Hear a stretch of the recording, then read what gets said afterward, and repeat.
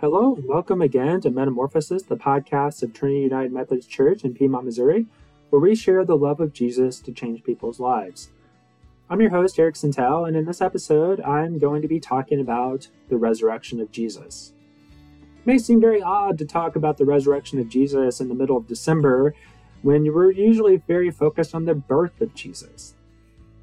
For the last several years, though, the birth of Jesus has become super meaningful to me because it sets in motion, obviously, Jesus' life and his ministry and his eventual death and resurrection. To me, the resurrection is the cornerstone of Christianity, but it's also the cornerstone of my personal faith. You know, if I had to really boil it down very simply, I have two major anchors to my faith. One being the fact that existence exists. I can't fathom the universe and existence as we know it being here apart from some kind of creator God or creator being. I just can't. To me, it takes more faith to believe that all of this is just here for no rhyme or reason than to believe that there's a God who's just there who then created all of this. You know, so to me, the fact that we're here at all is an anchor to faith in God. My second anchor would be the resurrection, because no matter what happens to us in this life, no matter what happens to us in the afterlife, we have the hope of a bodily resurrection in Jesus. So to me, you know, I think sometimes in Christianity, we focus so much on the death of Christ that we de-emphasize the resurrection of Christ. You know, we focus so much on the death and sacrifice of Jesus Christ on the cross, and we talk so much about God taking our place and enabling the forgiveness of our sins or reconciling us to God. We focus so much on that we forget a little bit about the resurrection. Jesus not come back, he would have been one of many failed messiahs. The theologian and historian and New Testament scholar N.T. Wright, very well respected, probably the most respected, prominent New Testament theologian in the world today. N.T. Wright has said that there were many different young charismatic Jews claiming to be the Messiah around the time of, 1st and 2nd century BC and 1st and 2nd century AD. One person after another claimed to be the Messiah who was going to cast out Rome.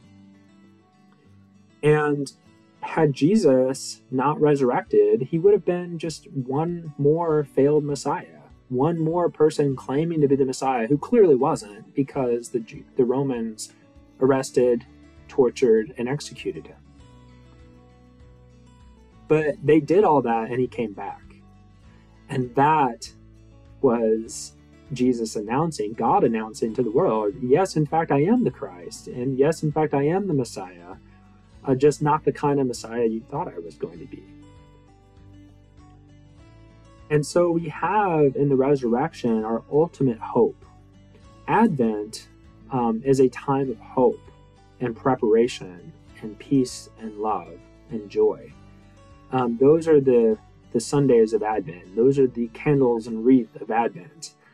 If you're coming from a Methodist background or some kind of liturgical background where they, practice that sort of worship service.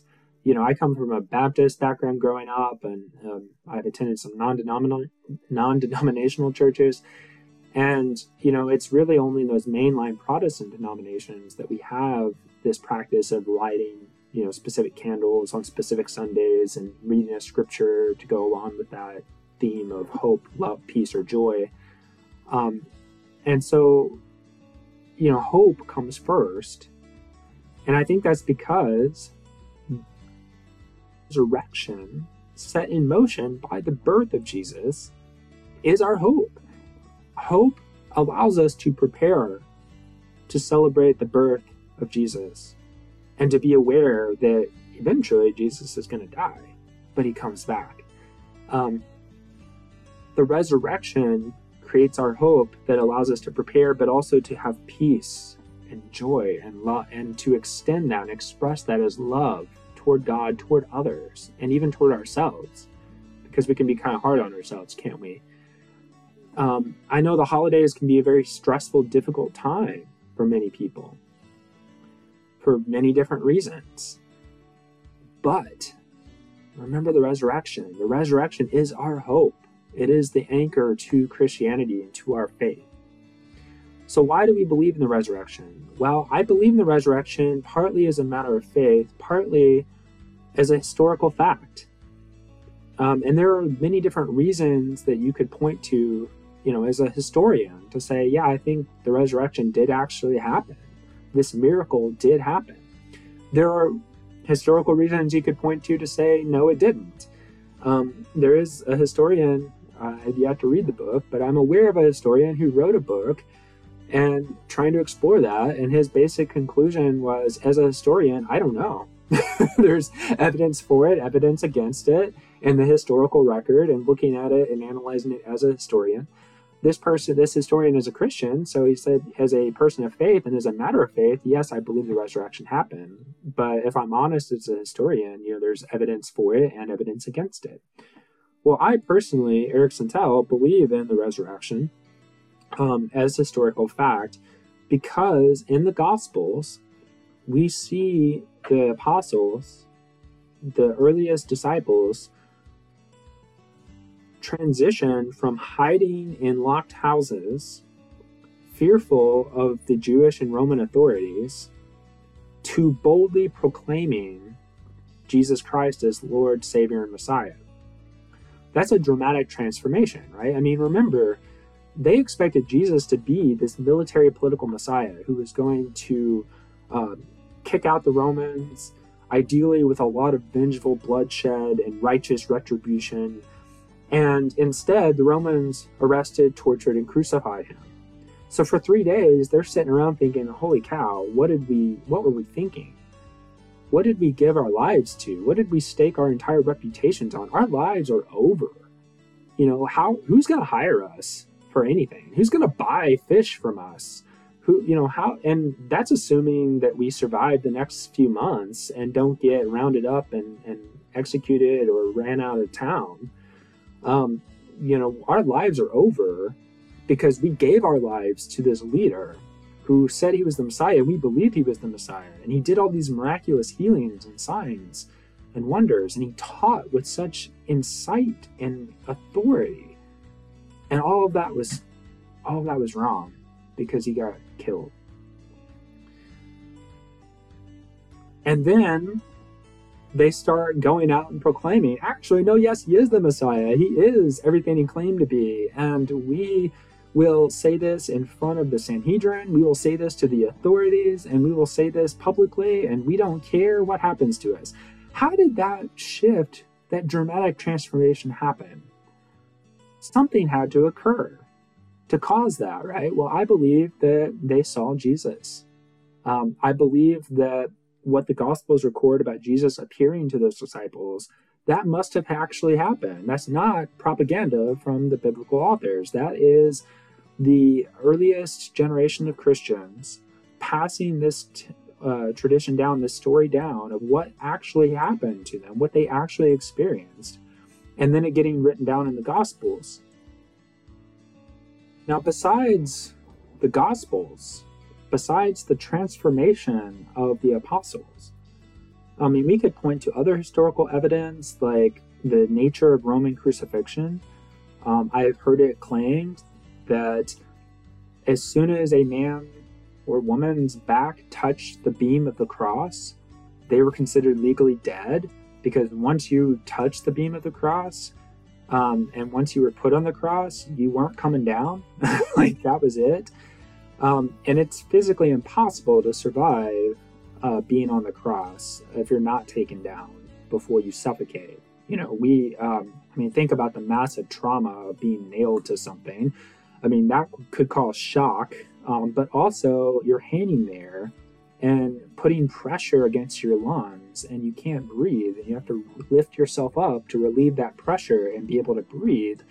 And eventually your body just wears out. You can't keep doing that over and over again for days on end, and you suffocate, hung from the cross. In the Gospels, we're told also that Jesus' side is pierced, that blood and water comes out. So he probably had some kind of cardiac event, some kind of heart attack as well. We have lots of historical evidence, both in the Gospels and in what we know about Roman crucifixion from other sources, to say, well, yeah, Jesus definitely died. And then we have the Gospels to point to provide us with that evidence that Jesus then came back. Now, I really wish that the Gospels filled in some of the gaps, some of the details, like, Jesus, what exactly have you been doing for the last 3 or 4 days? What exactly has your experience been over the past few days? Were you asleep? Did you not have an experience? And now you're here, resurrected, experiencing again? Or were you up in heaven, sitting at the right hand of God the Father? There is one gospel that mentions that and says that. Other gospels do not. So we aren't as clear as I would like to be. We're even less clear about Lazarus. So we have Jesus dying and resurrecting. And I believe that happened. Again, because of the transformation of the apostles, and I could even, point to some historical evidence that you might describe as circumstantial evidence, perhaps. But we also have in the Gospels the account of Lazarus. So in this account, this is a really interesting story. Jesus is not anywhere nearby Lazarus and Judea and Jerusalem. He hears that Lazarus is sick, but he doesn't immediately go there. When he does decide to go there, his disciples are like, but wait a minute, Jesus, don't you remember the Jews tried to stone you just not that long ago? And then Thomas actually says, well, let's go with them. He's going to see Lazarus. I guess let's go with him so that we may die with him. So why did Jesus not go to Lazarus? Well, apparently there was some fear that the Jews were going to gather him and his disciples up and kill them if they got too close at that time. Things were not, things were riled up, so to speak. But Jesus goes there anyway. And there's even a large group of Jews from Jerusalem who have gone to Bethany, just outside of Jerusalem, to comfort Mary and Martha. So then Martha comes to Jesus, meets him outside, and says, if you had been here, my brother would not have died. But I know that even now God will give you whatever you ask. This is in John chapter 11. And Jesus said to her, your brother will rise again. Martha answered, I know he will rise again in the resurrection at the last day.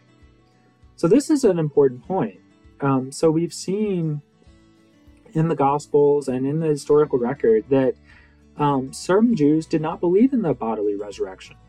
The Sadducees, for example, did not believe in a resurrection. And they said to Jesus, you imagine you have this woman who gets married but doesn't have any children.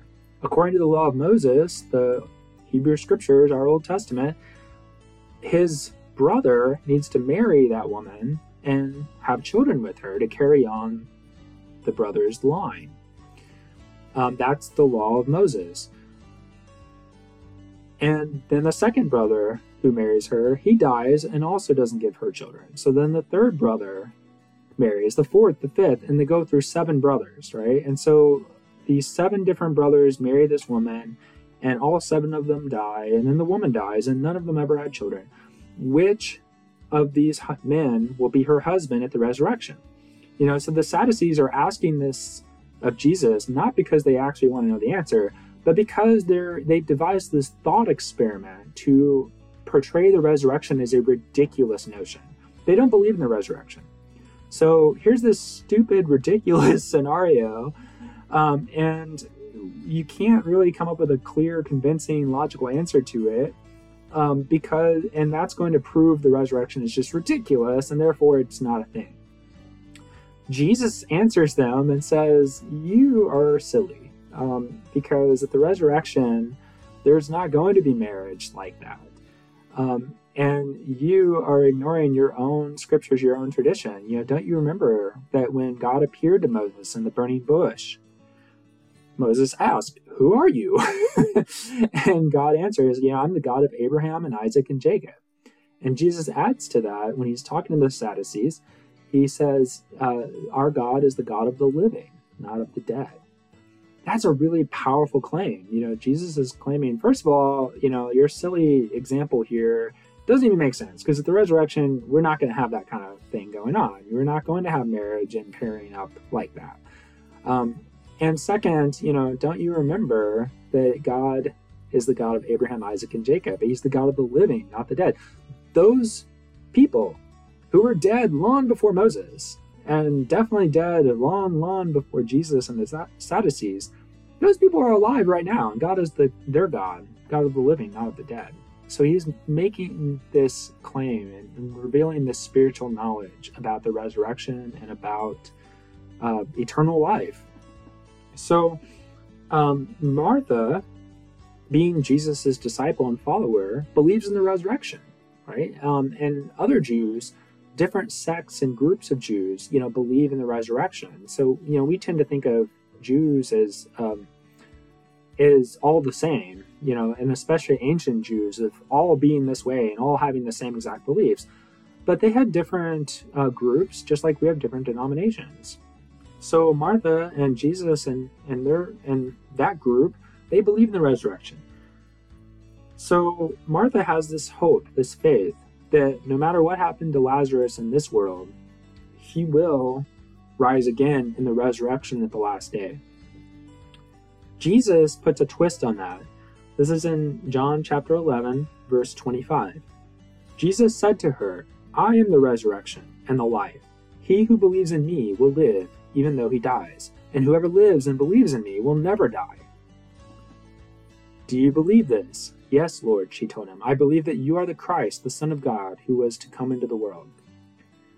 As I read this, I'm reminded of N.T. Wright's argument that eternal life begins now. It doesn't begin when you die. It begins when you accept Jesus Christ. So then the story of Lazarus continues. Mary comes out.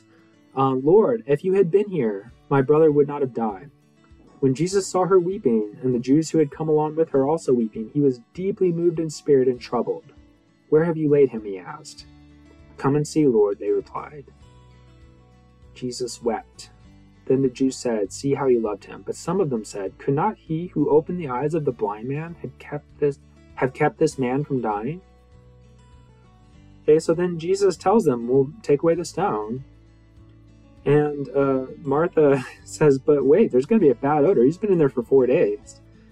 And Jesus said, did I not tell you that if you believed, you would see the glory of God? And Jesus prays out loud. And he even says, I say this for the benefit of the people standing here, that they may believe that you, God, sent me here. And then Lazarus comes out. The dead man came out with his hands and feet wrapped in strips of linen and a cloth around his face. Jesus said to them, take off the grave clothes and let him go. And the story ends there. I have always wanted to know more. Lazarus, what exactly was going on? What did you experience? What happened to you? Or what did you perceive happening during those 4 days? For that matter, hey, Jesus, I see the marks of the cross, of the nails and the spear in your side. And yes, here's some fish, since you asked for something to eat, here's some fish to eat. But, so what was going on for those 3 or 4 days you were in the tomb, huh? I'd like to know, what were you experiencing then? What was going on? The Gospels don't give us those details, at least not as clearly or consistently as I would certainly like. In John chapter 20, Mary Magdalene thinks that she sees the gardener.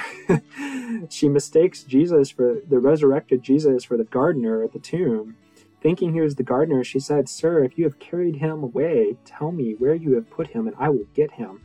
So she shows up and the tomb is empty, and she thinks someone's taken Jesus' body. And she sees, these angels who ask her, Mary. These angels ask her, "Woman, why are you crying? They've taken my Lord away, and I don't know where they've put him." And then she turns around and sees Jesus standing there, but she thinks he's the gardener and asks him, "Where is he?" And then Jesus said to her, "Mary." And then she realizes who he is. And Jesus said, "Do not hold on to me, for I have not yet returned to the Father. Go instead to my brothers and tell them, I am returning to my Father and your Father, to my God and your God." Right? So we get this indication in John that whatever happened to Jesus in those days in the tomb, he has not yet returned to God. And then the Gospel of Luke ends with the ascension of Jesus into heaven. And we tend to picture that as maybe Jesus literally flying up into the sky or something like that. I mean, it could have happened any number of ways. Maybe he just disappears. We don't know, because the Gospels don't give us that level of detail. So in one Gospel, it's, "I have not yet returned to my Father." Okay, it doesn't tell us much what he did or did not do. And then we get this idea of an ascension into heaven in one Gospel, but not the others. And so the Gospels just don't give us enough clarity or consistency of detail to make any kind of educated guesses about what Jesus experienced in the tomb. And they don't tell us what Lazarus experienced in his tomb. And so we have, this, to me, a very frustrating situation where I would really like to know more. But ultimately, what we do know is that Jesus appears before multiple groups of disciples in multiple places. For lack of a better word, Jesus seems to teleport. He just appears in the middle of crowded, locked rooms. He appears to these two travelers on the road to Emmaus. He appears to several different groups. Remember, Jesus' followers, his disciples, are hiding out in fear of the authorities. And they've locked the doors and shut the windows. And so there shouldn't be any way that a person could just show up there uninvited, unannounced, unknown, without breaking and entering. And yet that's exactly what the Gospels depict as happening. Jesus just appears. And he appears multiple places and multiple times to multiple groups. When he does appear, he shows them his scars and the marks of the crucifixion. He shows them, that I have a body. They think he is a ghost at first. He's like, "No, I'm not a ghost. I have a body. Check it out." He asks for food to eat, and they give it to him, and he eats it. So what we know about the bodily resurrection is that it is, in fact, bodily. You're not a spirit only. You're not a ghost, but you have a body that seems to bear whatever happened in our lives. Had Jesus lived to be 75, would he have resurrected as a 75-year-old? Probably, based on what we have in the Gospels in front of us. Now, hopefully, when we resurrect, after a good long life, we don't have bad backs and bad eyesight and all that. Hopefully, we're restored and renewed. And the book of Revelation depicts not a escape into heaven where souls just rapture out and go out of this earth into heaven. Revelation depicts a renewal of creation in which heaven and earth become one and the same. And so in that renewal, I hope that my back won't hurt and my eyesight will be better, things like that, no matter how long I live. Okay, so based just on the scriptures, if I'm being honest, it really seems possible, based only on what we see in the Gospels, that when we die, we probably just don't have any kind of conscious experience or awareness. Because we get just this barest hint that, Jesus hasn't returned to his Father yet. But he doesn't tell us what he was doing before he shows up and gets mistaken as the gardener. We don't get any details about what Lazarus experienced or was aware of during his time in the tomb. But we don't have only the Gospels. We don't have only Scripture. We also have near-death experiences. So there's a researcher named Bruce Greyson, and he wrote this article in Newsweek. I study NDEs, near-death experiences. What I've learned about near-death experiences changed my life. And so he describes, encountering someone who could not have been aware of him having a conversation with someone else about her case, about her medical care. She was unconscious, and he went 50 feet down the hall and talked to someone in a completely different room. The next day, she knew about that conversation. She knew what he had been wearing, what the other person had been wearing, what they talked about. And then he writes, Bruce Greyson writes, 3 years later, he began to work with Dr. Raymond Moody. And Raymond Moody had observed, wrote a book about what he observed in 50 patients who had been brought back from the brink of death. So talking with Raymond, reading this book, helped him to make sense of that patient's experience and what happened when this patient started reporting to him things that this patient could not have possibly known. And so Bruce Greyson writes, as a scientist, it seemed intellectually dishonest to pretend these things didn't happen. And I decided the only way to understand these experiences was to study them in depth. My quest to find a logical explanation for NDE's near-death experiences led me into a half-century of research that took me into territory I never could have imagined. And in this article, he goes on to describe interviewing thousands of people who were brought back from the threshold of death, or in some cases actually pronounced dead, and then brought back. And, he acknowledges it's impossible to say for certain what happens when we die, but he has heard hundreds of accounts of people claiming to have left their physical bodies and seen things they should not have been able to see while they were unconscious. Right? So the Gospels don't tell us Lazarus, or Jesus for that matter, saw things or did things that they should not have been able to see or do while they were in the tombs. But we have all these examples of near-death experiences, including examples studied by scientists. And Bruce Greyson actually introduces this article saying that he grew up in a non-religious household. He was not a religious person.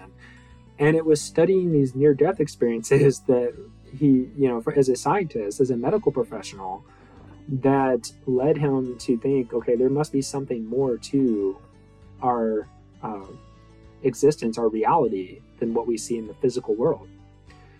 So I'm quoting from Bruce Greyson's article again. One example was a truck driver who said that during quadruple bypass surgery, he rose above the operating room and saw his surgeon flapping his arms as if he was trying to fly.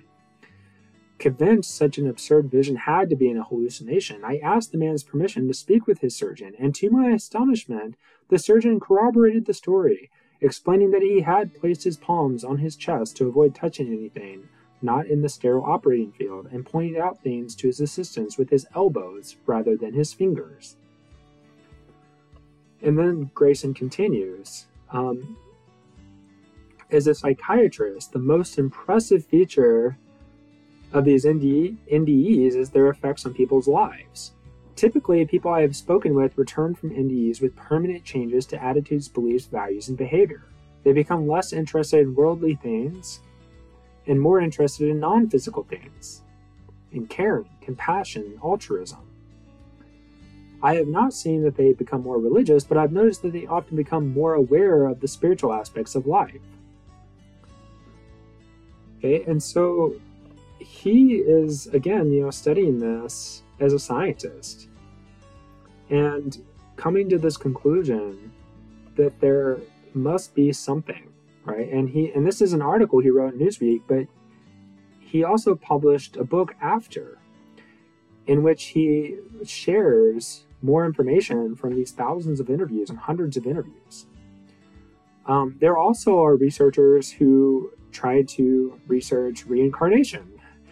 And they study, they talk to people who claim to have knowledge of past lives, and they try really hard to figure out, okay, is there any way that some of this knowledge of past lives could have been inadvertently or unintentionally or unknowingly passed down from parents or grandparents or great-grandparents? Same thing, by the way, with NDEs. The researchers who really study NDEs in a very rigorous way try really hard to make sure there's no possible way that this person could have heard this or learned this from some other source and just forgotten about it or not realized it. And there are, of course, cases where it turns out, they mentioned grandpa in front of the kid at some point, and then they forgot about it. And that's how the kid knows about grandpa. It's not that the kid had a near-death experience and a spiritual experience. But there are lots of cases where, no, they're absolutely sure. They have tried as best they can to figure out, did somebody mention grandpa who died before this kid was born? And did they mention these specific details about grandpa? And they confirm, no, they're confident that no one mentioned grandpa or these details about grandpa. No one mentioned, this great grandparent or something, or any details about that person. And so, to the best of our knowledge and experience, our scientific knowledge and experience, these people who report experiencing things while dead, clinically dead, or on the brink of death, or these people who report knowledge of past lives, they do not appear to have gotten that knowledge or information from any other source, any people in their lives, or any information in their lives. The only source for that seems to be this spirit out-of-body experience. So, who can say for certain what happens after we die? No one. But we do have some evidence that near-death experiences do happen. And people do come back reporting experiences. Now, the skeptics will say, oh yeah, that's just your brain hallucinating. But we have examples where the part of the brain that would produce such a hallucination is dead. Like, that part of the brain is gone. It's not there. And then people come back from death. They're resuscitated, and they still report these experiences. There's one person in particular, Andrew Newberg, who was a neuroscientist, and he died, had a near-death experience. They brought him back, and he had all these medical records and brain scans, and he could say, as a neuroscientist, and other neuroscientists confirmed this, that's the part of the brain that's responsible for the kind of dreamlike hallucination that skeptics say is all that's going on when people report these experiences. That part of my brain was not operational. It was gone. I still had this experience.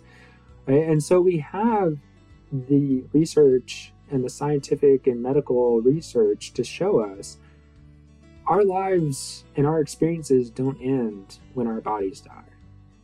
That there is something else after life. That our death is a transition. It is not the end. And then the Gospels show us that whatever transitory, temporary, whatever state we're in after death is temporary. It's transitory, because then we have a bodily resurrection to look forward to. So this to me is an anchor of my faith, and it's an anchor of hope, because no matter what happens to us in this world, in this life, no matter what happens to our loved ones in this world, in this life, we know from near-death experiences and the rigorous research into them and the reports that people have when they come back, even the brain scans of people when they come before and after they come back, we have that evidence to point to show us that we're not just our bodies, that we have a spirit that lives on, that experiences, that is aware, that's conscious. And then in the Gospels, we have the evidence that eventually that spirit comes back in a bodily resurrection, a renewal of heaven and earth, in which heaven and earth are one and the same. Jesus is depicted as teleporting. He's depicted as having a body with scars and being hungry and wanting to eat.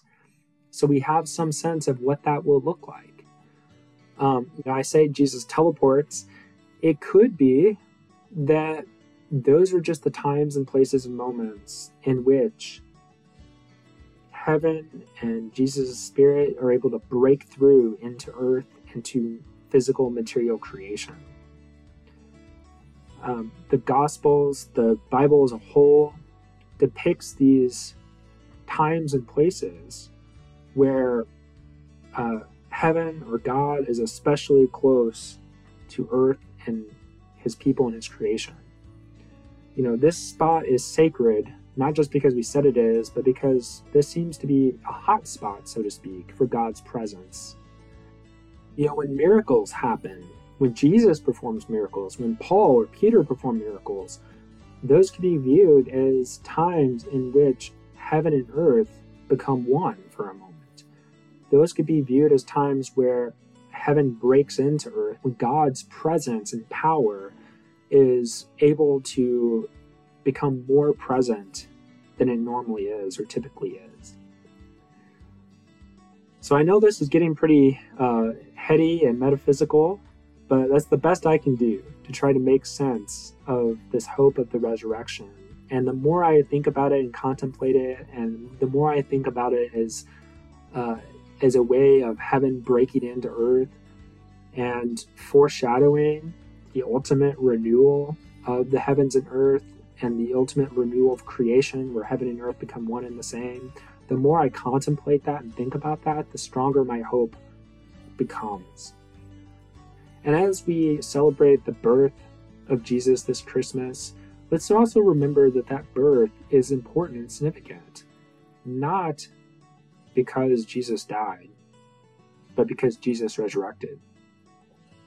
Because this birth sets in motion all that follows: his life, his ministry, his death, and most importantly, his resurrection. And the nature of that resurrection gives us hope and an idea of what we can place our hope in exactly. Please tell people about the podcast, rate and review us if you haven't, share links to the podcast on social media, and encourage other people to listen. Thank you so much. Merry Christmas and God bless.